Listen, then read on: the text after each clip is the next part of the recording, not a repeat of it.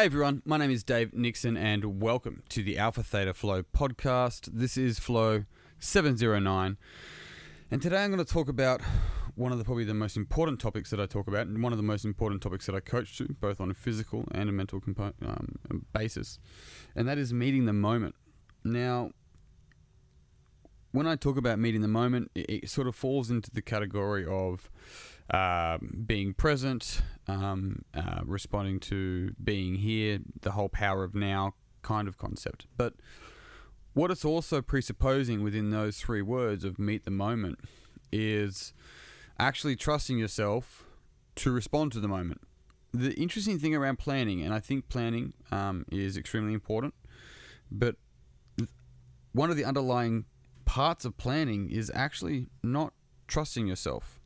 So it heavily depends on intention, depends on what it's on behalf of and what your focus is, so to speak, and what you want to get out of it. But it doesn't mean, and that's not to say you shouldn't plan. It's not looking at that. It's looking at the intention behind a lot of behaviors. And so the key thing here, when you catch yourself constantly having to strategize and plan so that the worst case scenario doesn't happen or something along those lines, it's worth checking in with yourself to see if this is on behalf of you not trusting yourself to be able to deal with the situation as it is, or that you're good enough for the situation.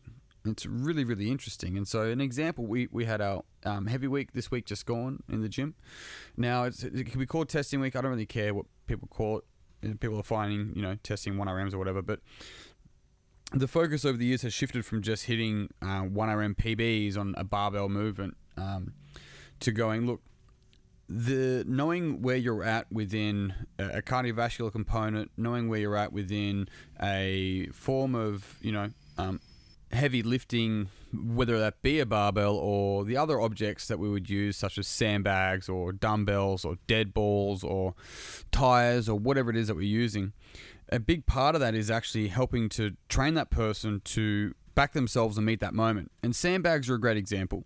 When I say sandbags, I don't mean like the long ones with handles that people do weird complexes with, but that's fine. I'm talking about the actual, like our sandbags go from 25 kilos or, 50 pounds, right up to 120 kilos. So, which 136 kilos, 300 pounds. So I don't know what that is, 275 or something. And so the interesting thing around something like a sandbag is that it gets to a certain weight where it's going to require a different gear from you. It's going to require a different state, a mind, body, emotional state, and a different intention and focus to be able to pick the sandbag up, and whether you're squatting or walking with it or whatever you're doing. And so a lot of the time, watching and observing people move through and build to a heavy, they'll get to a weight which is within the last 10% of their capability. And the 90-50 rule really applies here. When you're 90% done, you're halfway there. You have more in the tank. When you're 90% done, you're halfway there. And so in this last 10% is where the actual ability to state yourself into a clear intent and focus for a particular outcome to get this channeled aggression in an extremely healthy way, right, for a purpose that you're calling upon is so crucial. And we have the ability to practice this so we have healthy access to our whole nervous system. And watching people as they build to that, around that 90% of their capability, right, is really quite interesting, because now they're thinking about what technique they can do to be able to get it up.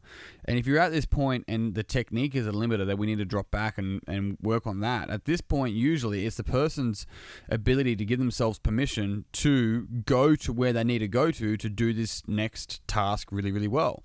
They stop meeting the moment and they start to strategize or think about planning or think in general. Yet one of the core structures here for an individual is to be able to not, like, nothing fucking else matters in that moment. This is literally training, right? Besides the fact that they're able to go, I need to pick that thing up, and that's the only thing that exists in that moment for that person. They're not concerned about the end of financial year coming up. They're not concerned about whether they're still waiting to hear back from a new job application. Like, none of that shit actually exists in that moment. And so the biggest thing that person may find themselves doing is not caring about what other people think. And yet, funnily enough, watching a person cross that threshold and find out what they're truly capable of, the people that are there are usually in awe and supportive, and it becomes inspiring for them, right? And then we start to see more and more people do it. And that's the kind of thing, when the first person breaks that threshold, that's leadership. Because they're becoming vulnerable in that moment, and they're giving permission to everyone else to become vulnerable as well. And in that moment, they are meeting that whole moment with all of them. They don't have a part of them that is thinking about someone else or thinking about somebody else or not trusting themselves. The key thing here, and this is what I offered people yesterday in our training, I said, as we get to this peak heaviness with the sandbag, catch yourself. If you're about to do this and you start thinking, what are other people going to think of me if I do X, Y, Z, if I make noise, if I grunt, if I fail, if you're doing any variation of that, and that's stopping you from performing at your absolute potential, my question for you is, where else are you doing that? You see, when we train from an axis of looking at neural health and understanding ourself better, it flows over into all these other areas of our life. It becomes more than just numbers going up for the sake of numbers going up, because that has an end game.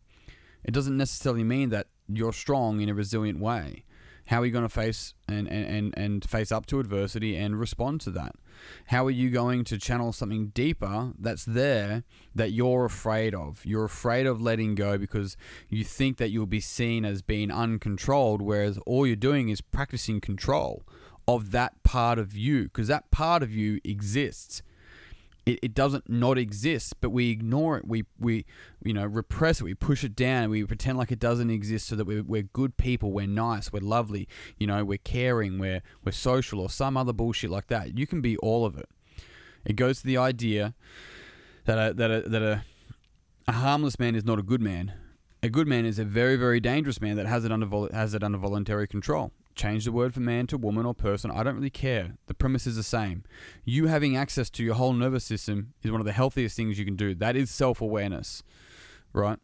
And when we have access to that, we are able to meet the moment, respond to the moment, and back ourselves, rather than getting stuck in our head about all the things and the reasons why we can't do something, yet here we are not trying. You're not even in the moment anymore. You're in the past, because you're just collecting evidence of the reason why you can't do something that's not actually true, and it doesn't exist right here, right now. Leave that there. Take a big deep breath. If you're a guy, breathe into your balls. If you're a girl, breathe into whatever you want to breathe into down there. We could take a big deep breath, channel your focus, step forward, and find out what you're capable of. And on that note, team, I'm done. Thank you very much for tuning in. If you found this podcast beneficial, it would mean the world to me if you would pass it on to someone else who you think would also find it beneficial.